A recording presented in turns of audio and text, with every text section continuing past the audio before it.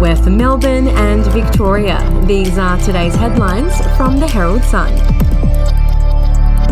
ACTU Chief Sally McManus has written to Scott Morrison pleading for him to introduce JobKeeper 2.0 and warning against allowing people to withdraw a third portion of money from their super. The call comes as government backbenchers, particularly in seats in New South Wales, have begun to express concerns more support is needed as the prolonged shutdown starts to bite. But senior government sources said there was no plan at this time to introduce any more support for workers, nor to allow people to take any more money from their super funds. In her letter to the PM, Ms McManus said working people and their families are suffering as a result of the current lockdowns. And if you'd like to read more on that story today, you can take out a subscription to Herald Sun at heraldsun.com.au or download the app at your app store. As thousands breached Sydney's strict lockdown to attend a Freedom Day protest on Saturday, Nobel laureate Professor Peter Doherty laid out a brutal truth about those who are hesitant about COVID vaccines. While the vaccines protect against severe disease, hospitalisation and death, they reduce but do not completely stop transmission, which means the vaccinated can and will eventually pose a risk to the unvaccinated.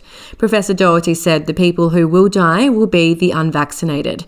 He told the Sunday Telegraph that currently in the USA, 97% of people in hospital with COVID are the unvaccinated. We'll be back after this. News doesn't have to be boring. The Brits have given Prince Harry a new nickname after yet another tell-all interview. Oh God, is it the Ginger Whinger? Let the team at news.com.au get you up to speed each day with their podcast, From the Newsroom. A couple were busted joining the Mile High Club. Well, I guess they can't play Virgin anymore. Politics, sport, red carpets, royals. Get all the goss in just a few minutes. Follow From the Newsroom wherever you get your podcast from. Australia has inked a deal for another 85 million doses of the Pfizer vaccine to be used as booster shots from February next year. Under the agreement, which will include any updated versions designed to deal with emerging variants, 60 million doses will arrive in Australia from the first quarter of 2022, with another 25 million doses in 2023. The government, which believes the current evidence suggests the first booster shots will need to be given around a year after the first, meaning the booster rollout will need to start in late February. And Meghan Markle's estranged father, Thomas Markle, has claimed he wants to take his daughter and her husband, Prince Harry, to court to gain access to his grandchildren, Archie and Lilibet. Mr Markle added that he hoped the Queen and other members of the royal family would not punish his grandchildren for Prince Harry and Meghan's bad behaviour, according to a report in the New York Post.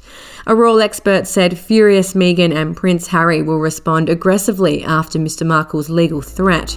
And those are your headlines from the Herald Sun. For updates and breaking news throughout the day, take out a subscription at heraldsun.com.au. We'll have another update for you tomorrow.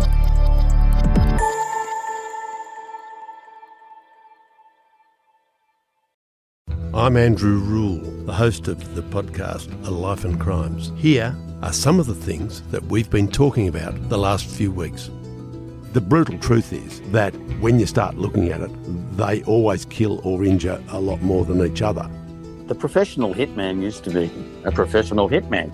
Evil strikes in all forms, but particularly as stupidity. Life and Crimes is available wherever you get your podcasts.